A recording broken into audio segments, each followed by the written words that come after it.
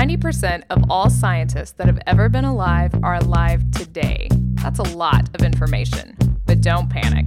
It's not an exact science. Hey, Shannon, how are you? Oh, I'm back. Well, so actually we're back because last week, whether you noticed it or not, there was no show. Yeah, which is ironic since we were together.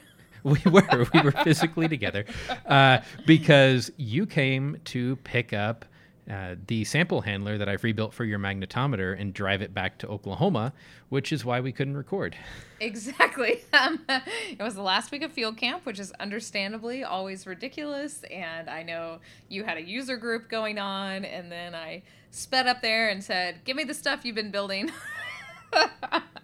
And we threw back some beers, and yeah, now we're back in our respective areas, actually recording the show we're supposed to do. Right. So yeah, it was great. You know, you had the gravimeter with you, which I haven't seen in years, and increased the value of my house by about 30% when it was in it. That's right. I just came to let you say hi to old geophysical equipment. That's what I was doing. Yep. Oh. And I demonstrated the sample handler to you, and it is significantly quieter and faster than the old one, if I do say so myself. Yes. It was really funny because we unloaded it once we got back here, and one of the master students that's in our group was saying, is this going to speed up? Like, she was trying to be real nice about it, right? And she's like, do you think that we might be able to do runs faster? And I just burst into laughter. I was like, yes, it will be significantly improved from the 1993 version that we have now. And as you said, you can't hear it because modern motors are awesome. Yeah, it's ridiculous. I don't believe I'll be able to work in there without hearing the very distinct clicks that mean it's, going through its motions. So I'm going to constantly be on the phone with you. I don't think it's working, John. I can't hear it. Yeah. Yeah. Well, so in the process of thinking about what we should talk about next in these shows that are in between the inner and outer planets, I thought, we've talked a little bit about the sample handler for your magnetometer. That's not terribly interesting. It's just a lot of mechanical parts. But how do you actually measure those really small magnetic fields in the rocks that you've got?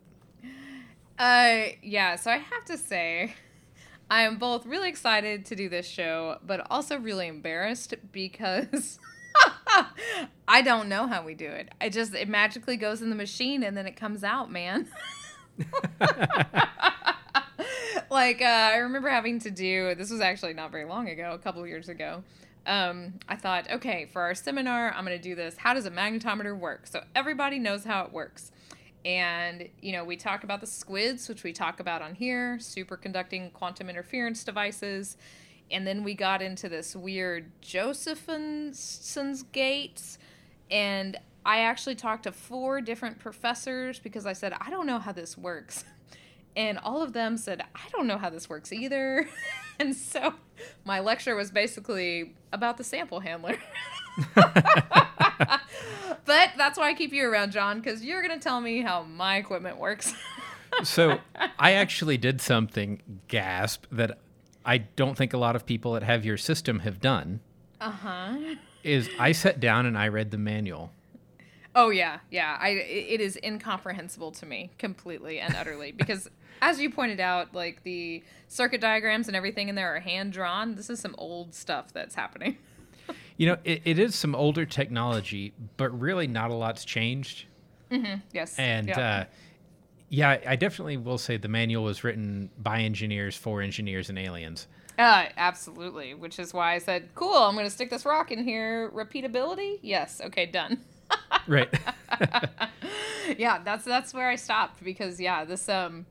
just like you say in here, this Josephson effect is kind of how these really high-end magnetometers work, and I'm interested for you to tell me how. So the Josephson effect, believe it or not, okay, if you hear of something like a Doppler effect or Josephson effect, you generally think that was probably discovered in, 16 blah or 17 right. blah. No, the Josephson effect was predicted in 1962 and not actually observed for several years after that. See, this makes me feel really good because most of the, PMAG gods were definitely in college then, if not already out. So, yeah, great.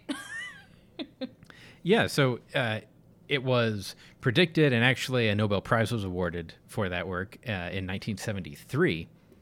But it has to do with the weird world of quantum mechanics and quantum tunneling. Yeah. See, this is where we got lost when we started to try to think about this, because these little Josephson junctions or Josephson gates are how you actually measure it, which is what I was looking for. And then it's all about like a single electron jumping back and forth, right? Oh, it's real complicated. Yeah. So a Josephson junction fundamentally is two superconducting materials that sandwich a non-superconducting material. Okay. Yep. So now we need to back up and talk about superconducting. Right. And this means cold. That's what I know, is that we have to have our magnetometer cooled with liquid helium, which is at 4 Kelvin, in order to induce superconducting conditions. Yeah, so if you have metal, like copper that we make most of the wires out of in your house, you want something that you're going to transmit electricity through to be low resistance, right? Exactly. Because if it has resistance, then that's going to result in power dissipation, generally in the form of heat, which can bring you back to the mechanical engineer's old adage of anything can be a fuse. Yes. And so, I mean, you can have copper wires, melt right half in two. So that's because they have resistance. Superconducting materials are pretty much zero resistance materials. And so we have to do that, like I said, using liquid helium. But I see you've got a note in here that, and new magnetometers, they don't have to have liquid helium. So is this a change in the material that can induce superconduction at regular temperatures? Yeah, so most superconducting systems that are cryogenic are with various metals. Right. So you take something that's a good conductor when it's not superconducting and cool it down, and suddenly it becomes a superconductor. Right. Which, this was named, but someone in the lab said, wow, that's really superconductive. That stuff always sticks, man. You got to watch out what comes out of your mouth first. Yep, you do. So in a metal, you have the electrons. So electrons are this, in metals are this electron sea. They're pretty loosely bound. They can fling back and forth between atoms of, let's say, iron or copper or aluminum or whatever. Mm-hmm. But they're at a relatively high energy state, and energy has to work. You have to do work to make them move. So resistance. Right. Okay. If you cool it down, these electrons slow down and drop to lower energy levels. Okay. And they can actually, a current can flow through the metal without bumping into ions in the metals. Oh, wow. Okay. So, I never knew this. Yeah. So you lower resistance. Now, there are room temperature, quote unquote, superconductors, not cryogenic superconductors. Right. A lot of those are things like YBCO and other, they're not metals. They're so that's ceramic-like materials. Okay. Ceramics seem to be amazing classes of material because everywhere I look, we're replacing something that's traditionally been a metal or a more complicated compound with ceramics. Which is kind of hilarious because it's not like that's new tech or anything. Right. I mean, I'm assuming the way they're manufactured is, and they're probably on the angstrom level of thicknesses. But yeah, that's really interesting that that's the new thing in town. Yeah, and so actually, if you're interested in room temperature superconductors, Ben Krasnow, who has the Applied Science YouTube channel, has a video of making his own YBCO room temperature superconductor. Oh, wow. Okay. Yeah. So. Great. Well, we just got derailed there on this how to build the next magnetometer. Right. Well, let's go back to your magnetometer. Yeah, my really old tech that needs to be at 4 Kelvin to operate. But yeah, so these Josephson's gates or Josephson's junctions. So you've got these two superconducting materials with something that's non-superconducting in between it, right? Right, and the non-superconducting bit is generally pretty thin, tens of angstroms. Oh, geez. Okay. So we're generally talking about this being manufactured by a deposition process, like a semiconductor fabrication place would use. Okay. Yep. Gotcha. All right. Yeah, and when you hear things like Josephson junction or talk about transistor junctions, in my mind I always think of like, well, you get a plate of aluminum and you put it on the table, and then you get a plate of something else and you put it. No, this is all. You can't see it. It's tiny. Yeah. These are little bitty inch by inch squares or something, right? And then, like you just said, angstrom level on the inside. Yeah, and even smaller than inch by inch. Yeah. Well, yes. Yeah, that's true. Yeah. So you separate these, and you can actually get a DC current to flow across the insulator because the electrons can tunnel. Is this like in Star Trek where we do this whole, beam me up business? Like, yeah, so what is electron tunneling? So this is the same type of thing that we would use in a tunneling microscope for examining really small things. Okay. So traditionally, in regular old physics, a particle would hit a barrier, and that's the end of it. Yeah. But now this physics with no rules called quantum mechanics. Right. So, this is how we get things like tunnel diodes and quantum computers, which there's a conference on coming up. Yeah, I still don't understand that stuff either. And scanning tunneling microscopes. So it's often thought of in terms of like the Heisenberg uncertainty principle. Okay. Yeah. So a quantum object could have more than one fixed state. See, now when we start talking about this, like, to me, it's impressive that in 1973 this stuff got, how do you figure this out?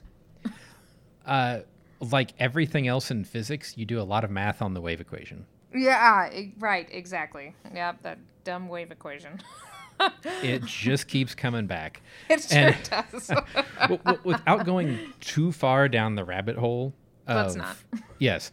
So you actually can get the current flowing across this Josephson junction. And that current is proportional to the phase difference of the superconductors on either side of the junction, because electrons are particles and waves, so they can have a phase difference. Okay, great. So now all you need to do is measure that difference, right? And there you go. Right. And so here is where electrical engineering types will perk up. So if you put a DC voltage across this, you get an AC current out. Okay.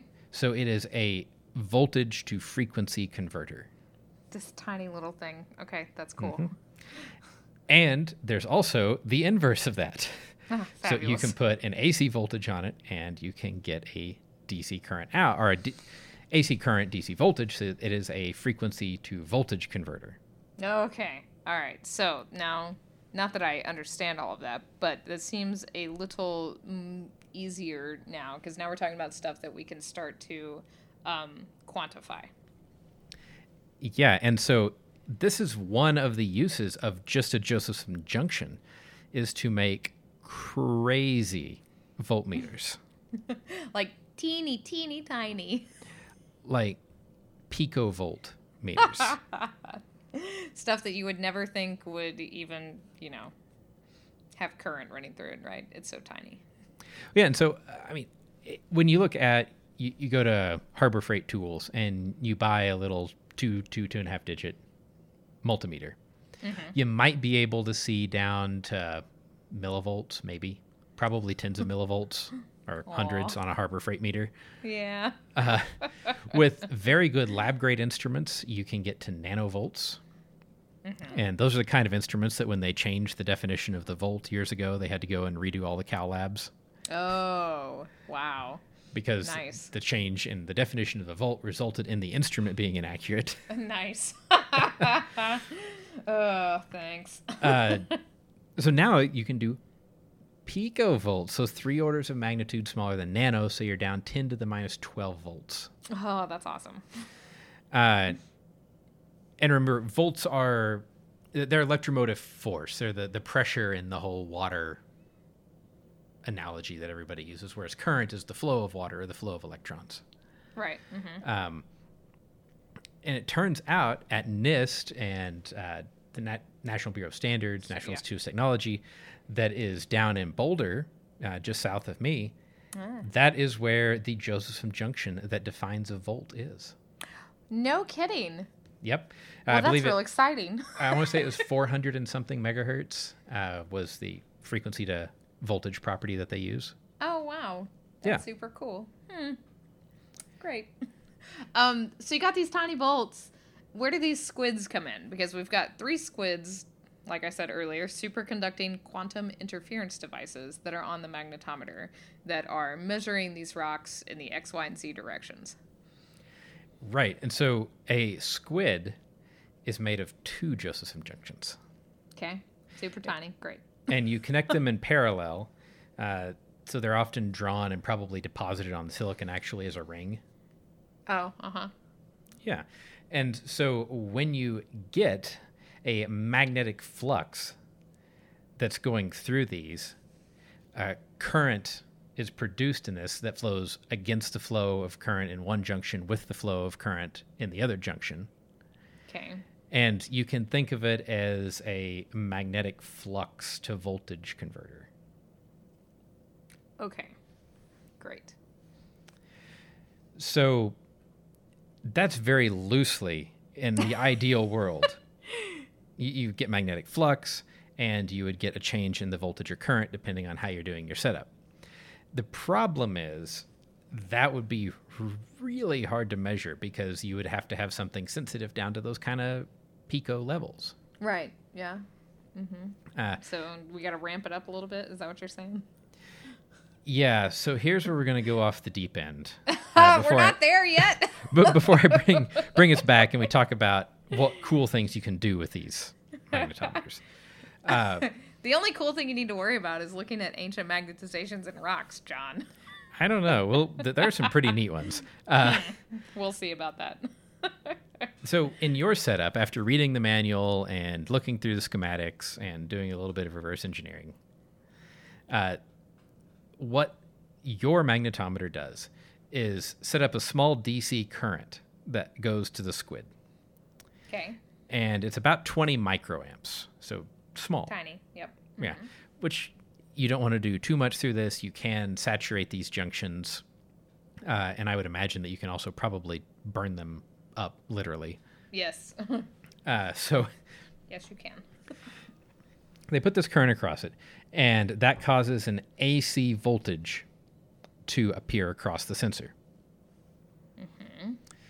So now you have magnetic flux to frequency, basically. The period corresponds to the magnetic flux. Okay. So more or less magnetic flux, the period of the AC waveform changes. Okay. Again, that's hard to measure.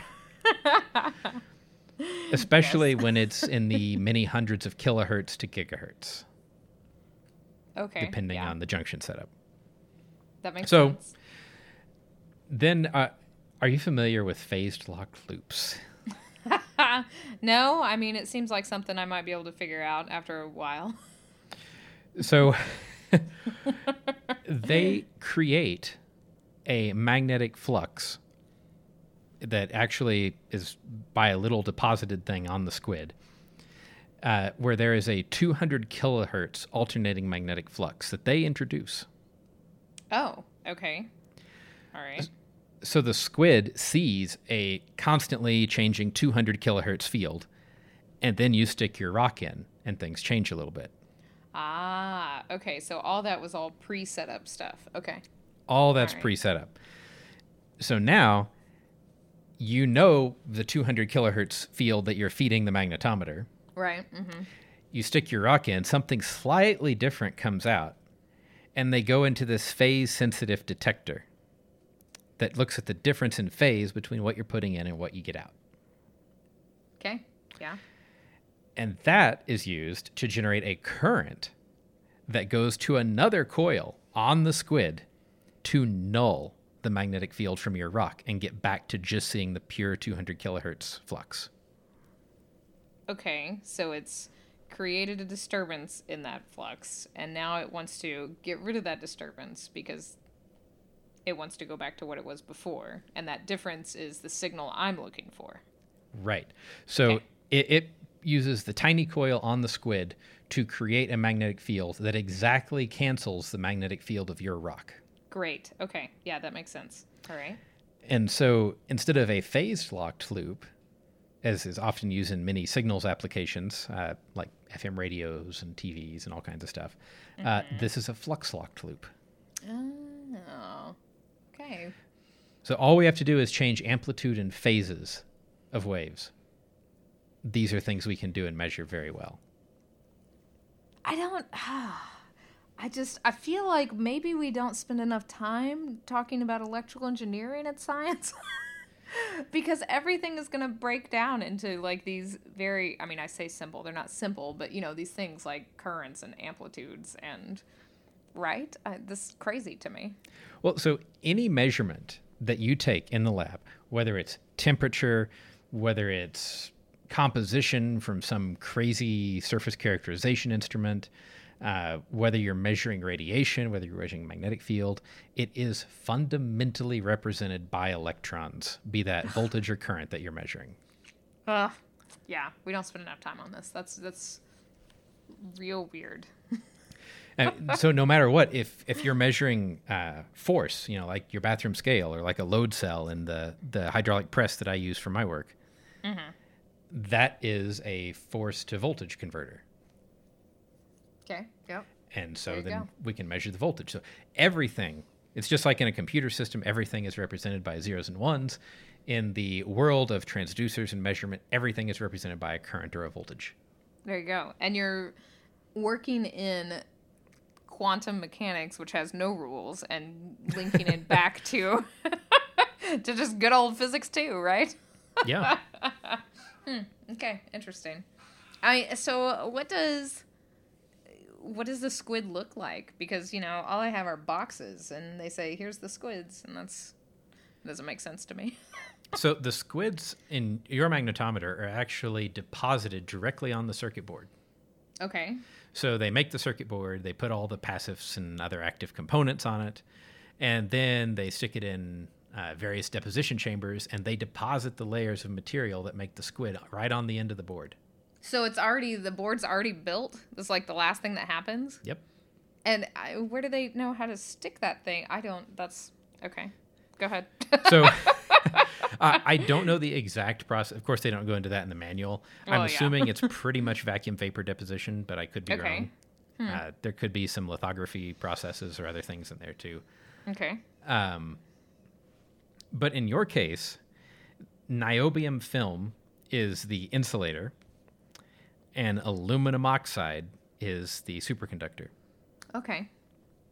Great. So in a non-cryogenic magnetometer, it wouldn't be aluminum oxide. It might be one of these ceramic things. Exactly. Okay. All right. And that makes a lot of sense. You remember that inductor that I talked about that coupled a 200 kilohertz magnetic flux into your system? Uh-huh. It is 1 by 1 millimeters. It's so tiny. And it's also directly deposited as part of making the squid. Oh, really? So it goes with it. Yeah. Okay. All yeah, right. that inductor and the nulling coil are both built onto the squid. Oh, that makes sense because squids are used for all kinds of these things that you're going to tell me that are cooler than stuff I do, right? Right. It's not just specific to like a cryogenic magnetometer that measures rocks. It's specific to any magnetometer that's measuring these tiny, tiny magnetic fields.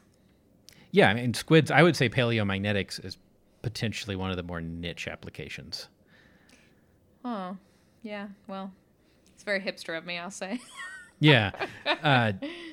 What's crazy about all of this, though, is that it's recent technology. I mean, okay, it's old. It's from the 60s, but I know half the listeners just threw their phones across the room. We don't think that's old. Other people might. But it hasn't changed. Yeah, that's cool. Well, I mean it's it did physics. recently change. Yeah, exactly. Right. This whole non-superconducting thing is kind of crazy. But it still works the exact same way. It's just a different material for the superconductor. That's real interesting. So, we have to go through this laborious process every year or so of putting liquid helium into our machine to stay, in superconducting. So, I mean, these new magnetometers that are heliumless, they're very hush-hush about what's happening, but it sounds like all they are is they just change the squids to have this this superconducting at room temperature thing in them. Yeah. Interesting. And, I mean, I'm sure it's not just that. Yeah, that's true. There's got to be some other secret sauce in there. Yeah. But fundamentally, it's not like, oh, well, we totally rethought how squids work. No, physics knows how squids work. Physics knows. Right. So what's really neat about this is your squids are constructed with a lot of the processing electronics on board because these are tiny signals still. You don't want to pass them through long wires that are antennas and are going to pick up everything else.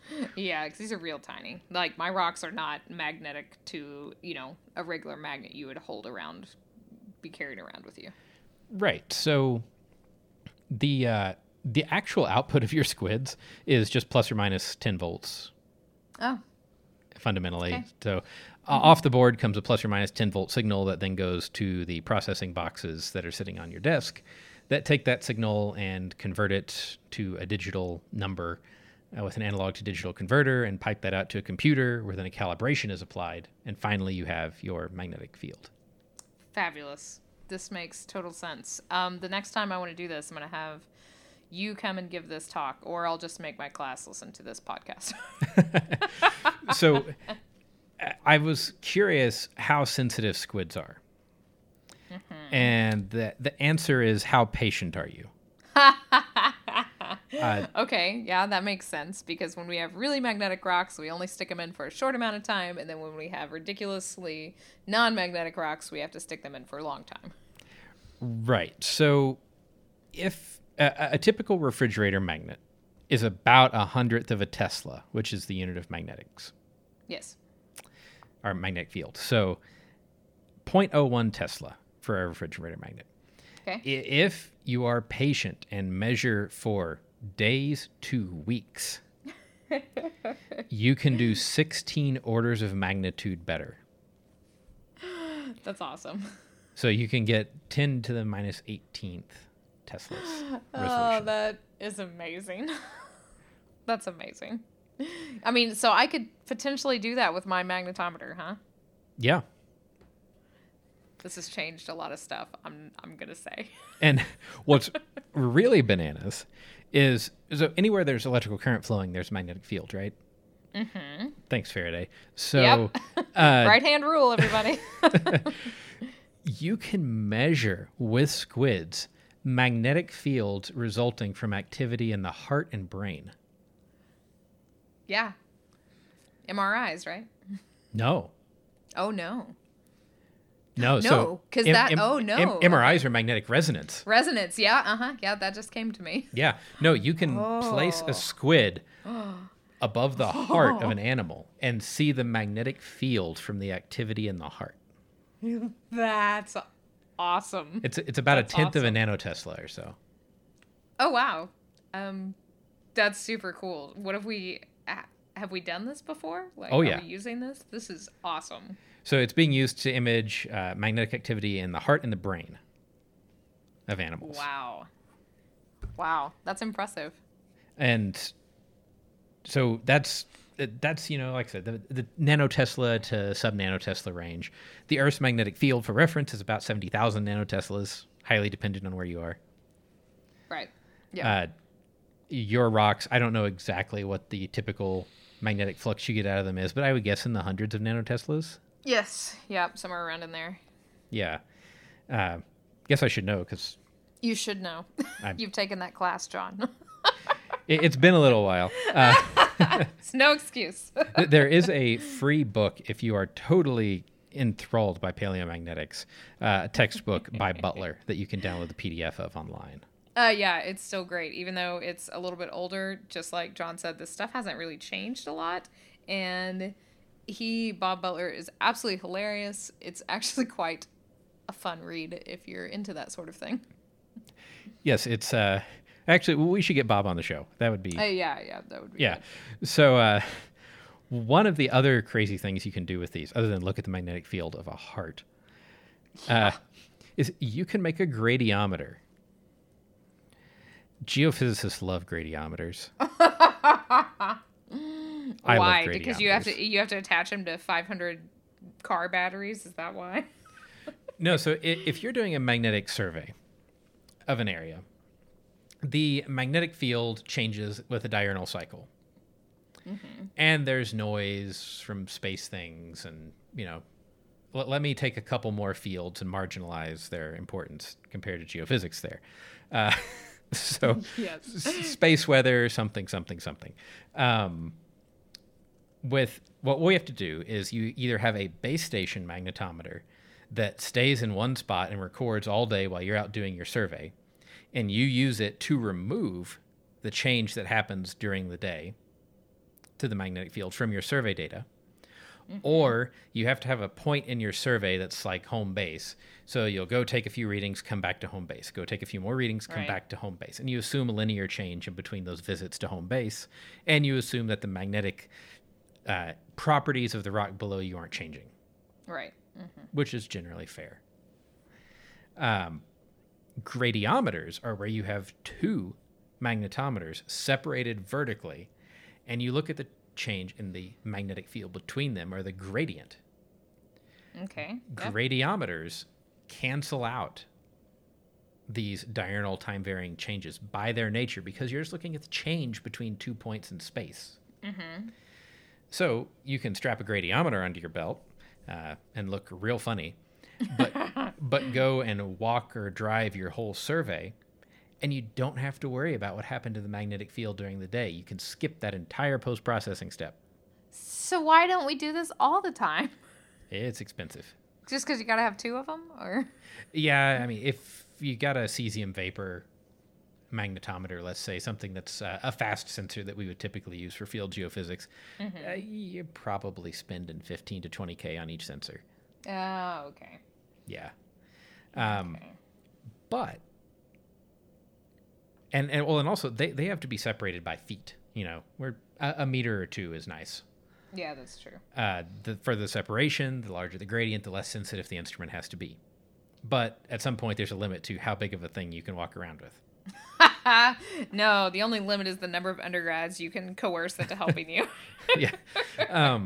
And if you're doing it on like an airplane, then there is a fundamental limit, because you're generally trying to fit this thing into a stinger that sticks off the back of the plane. Yeah, that's true. With squids, they are so sensitive that you can make a gradiometer where the squids are only 25 centimeters apart. Wow. That's awesome. So you can have this nice little tiny compact package that you can stick in the tail of a plane, fly over the ocean and find submarines and decide if they're diving or turning or all kinds of stuff. Yeah. Wow. So lots of DoD type applications there, I'm sure. Yeah, that's probably where we should stop, so you don't get, called in to do some questioning. Hold on, somebody's at the door, Shannon. Okay. Yeah. No. Abort! Yeah. No, so that was the coolest thing about squids for me, as somebody who's had to carry around gradiometers in the field. Yeah. Mm-hmm. That's awesome. Wow. This gives me such insight into my machine that 3 years ago I probably didn't really understand at all. So, I mean, that's the good part about all these breakdowns that we've complained about probably since the inception of the show, is that now I'm a lot smarter. It's nothing to be scared of. It's all voltages in the end. Exactly. That's what they told me. Interesting. Now, granted, there are a lot of adjustments on your squids that you take Yes. a little non-magnetic screwdriver and hold your tongue at just the right angle. Oh gosh, it's so true. You just have to breathe on them hard to get them to go back where they're supposed to be. Yeah. But that is how all analog electronics is. Analog electronics are delicate. Because you think about it, you're trying to balance flows of electrons to measure something in the physical world, which is kind of crazy. Right, exactly. Quantum mechanics has no rules into actual physics too. Yep. Yeah. So, well, speaking of technology and changes in technology, I think it's a perfect segue into this week's Fun Paper Friday. Yay! I am constantly amazed at how doing these Fun Paper Fridays, we seem to keep coming back to the same core concepts, and this one is no different. Yeah, so this was submitted by someone on Slack quite a while back. And it is at least the second popcorn-themed paper that we've had. I feel like it's more than the second. We're gonna have to go back and look at this. And I was really hoping that they had actually referenced the popcorn paper we'd had before. Yeah. So this paper is called Popcorn-Driven Robotic Actuators by Cerrone et al. I mean, this is real interesting, but the practical applications have yet escaped me, despite their efforts to talk about what those things are. I am very curious as to how this came up. Yes. Yeah, really. I mean, is it a class paper? I don't know what they're doing in the Cornell Energy Lab, but I don't think so. And maybe we can get to some of the more interesting uses. But first, we should just go over what exactly did they do. Yeah, I mean, popcorn and robots, it goes together, right? So as we've talked about in our old papers that we've done about popcorn, is that the popping of corn, it exerts a significant pressure, right, when it does it. And so can you kind of harness this to drive robots? Yeah. So you heat a unpopped kernel up to about 200 degrees Celsius, and the pressure inside gets to about 930 kPa, which is almost an atmosphere. Yeah. Mm-hmm. Significant. Or for those of you that think in, the weird units of pounds per square inch like I do, that's not quite 14 psi, so it's probably in the neighborhood of 10 psi. There you go. A third of a car tire. It's pretty impressive. Yeah. Popcorn kernel? Yes, it is. And then it pops and expands to some very large number volume-wise compared to its unpopped state. Which is much different, which we learned about in a last Fun Paper Friday, is the shapes of kernels. So the shapes of those different kernels you can actually harness for different purposes based on, whether they're going to be irregular or like those weird like bulbous ones and things like that. Yeah, and so they tested different types of popcorn in this paper. One of the essential things being how expensive is it? Because if you're using popcorn as actuators, they're clearly single use. Right. Yeah. Mm-hmm. You can't reverse them. No, not yet. That'll be a fun paper in a couple of years, probably. But also that they're biodegradable, which is one reason you might want to use them. And just like you said, the cost, it could be relatively inexpensive depending on what you're trying to do. So the only thing I could think about when I was reading this paper and they're doing all these calculations is, the movie where the airplane hits the house with the laser and the house blows apart because of the popcorn, and then they tested it on Mythbusters and tried to blow apart houses with popcorn. Yes. Yes, I know where you're talking about. Yeah. So same idea of, can we do useful work with popcorn? Because really it's a pretty simple actuator. You apply heat, not that much heat, and things happen, and it's pretty reliable. So one of the things they used in their experimental setups, which I didn't know if you had, is nichrome wire. Oh, is yeah. Yeah, I figured you'd be all over this. I have some of it. I figured. So it's a wire that, and I believe you actually have some of this in your magnetometer, tying this back. Oh, nice. But it's a wire that when you apply a current across it, you can get it to heat up. It's like what's in your toaster. Okay, great. So this is what they use. They painstakingly wrap these little kernels with this nichrome wire, and then they shove it into basically these silicon papers, and they do origami with it. And how you tie up these little packages of the popcorn with the wire, you can shape your little robot, whatever's you're trying to do, into different shapes, right? You could cause them to curve. When you apply heat and pop the wire, you can cause them, to go from something that isn't rigid to more rigid. Right. So one of the things we didn't talk about is that they did a lot of tests before they started building these actuators to get the force and the time and various other things, bending wire tests. They put them in compression testers and checked what the modulus of unpopped, popped, and damp popped popcorn is. Yes. Which is gross. Yeah, super gross. So actually, they did several of these things. They used products from Smooth On, which is you can use a lot of their stuff for making casts of things. Oh, okay. So make silicon molds and then do resin casting, that kind of thing. So they used these, the EcoFlex 30 and Umu 20, which have different rigidities, stiffnesses. And they hung 100-gram weight off the end of one of these popcorn nichrome burritos and applied power and lifted the weight up. Okay. Yeah, and it's substantial. Like, it's pretty impressive. Yeah, and then they took it to the creepy state and made 3 of them that would expand specifically on one side and made this weird popcorn tentacle grabber. Yeah, the popcorn hand is not okay. Looking at it also, you can see some burned kernels where the nichrome wire was staying hot in contact with the kernels. Mm-hmm. This has to be a pretty smelly actuator. I will say that burned popcorn is my favorite popcorn, so I'm on board with this. Like, I want one-use robots, so then they can't, take over the world, and then I can eat them. And so they made a little accordion-looking thing, and had it expand. They had 3 of the accordion origami things lift. It's one of those exercise weight bell things. You can tell how much I'm in the gym. There you go. Yep. A kettlebell.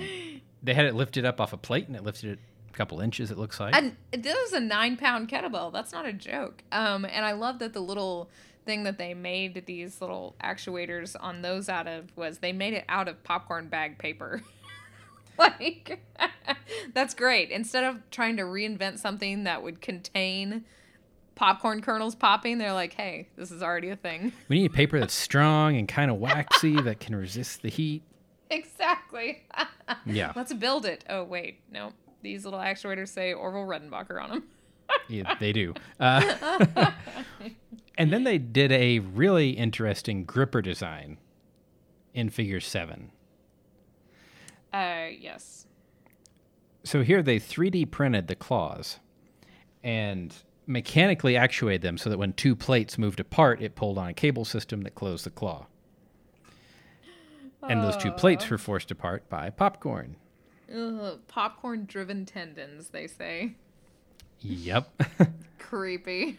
I will say, John, that the best part of this paper, as always, goes down to one sentence, which I kind of think that this must have been the impetus for this, is that this recent publication from Shintaki et al. Indicates an emerging field in edible robotics, to which popcorn lends itself nicely. What? Edible robotics?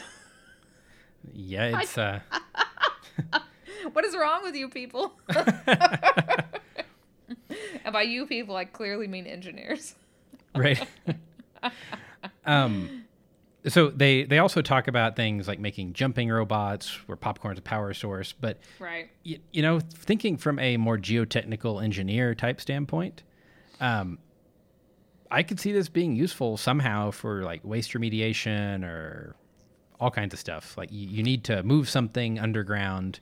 You can shove a bunch of popcorn kernels down a borehole and seal it up and apply force. Yeah, I like it. It's kind of like not completely reversible fracking, but that's kind of what I was thinking of. Is that you've got these popcorn kernels, you can shove them in there, expand them, and then eventually they're going to, go away at least a little bit. So I don't know what that application is, but you have that option now. Well, so after they were popped, in 2 weeks of submergence in water, they were gone. Yeah, see? So there you go. Yeah. And so you get almost a 10 times volume change on average with a huge variance Yes. Yes. on this. And the nichrome wire is a relatively simple actuator. And in cases where you need cheap disposable robots that are single use and don't need to move that fast, why over-engineer a complicated solution that's going to get left at the bottom of a mine or under the ocean or whatever when popcorn will do it? And then you can eat them when you're done. Yeah, this is a great find. So thanks to the Slack chat room for digging this one up. Yeah. So if you are doing some actuator experiments of your own, whether that be of the microwave or a nichrome sort, with popcorn kernels, have tested your favorite kind of popcorn and whether buttered or unbuttered aids the lubrication to prevent granular packing, we would love to hear your results. Shannon, how can they get a hold of us? Show at don'tpanicgeocast.com, and one of us will get back to you on that email. I can't wait for these pictures to come in with this popcorn. Also, you can tag us on Twitter at don'tpanicgeo. John is at geo_Lehman. I'm at Shannon Doolin. And as always, we're on the Slack chat room, the softwareunderground.org, on the Don't Panic channel. And thank you to all of our Patreon supporters. If you need more popcorn and edible robots in your life, please think about supporting us. Patreon.com/don'tpanicgeo. And until next week, remember, don't panic. It's not an exact science. Any opinions, findings, conclusions, or recommendations expressed are solely ours and do not necessarily reflect the views of our employers or funding agencies.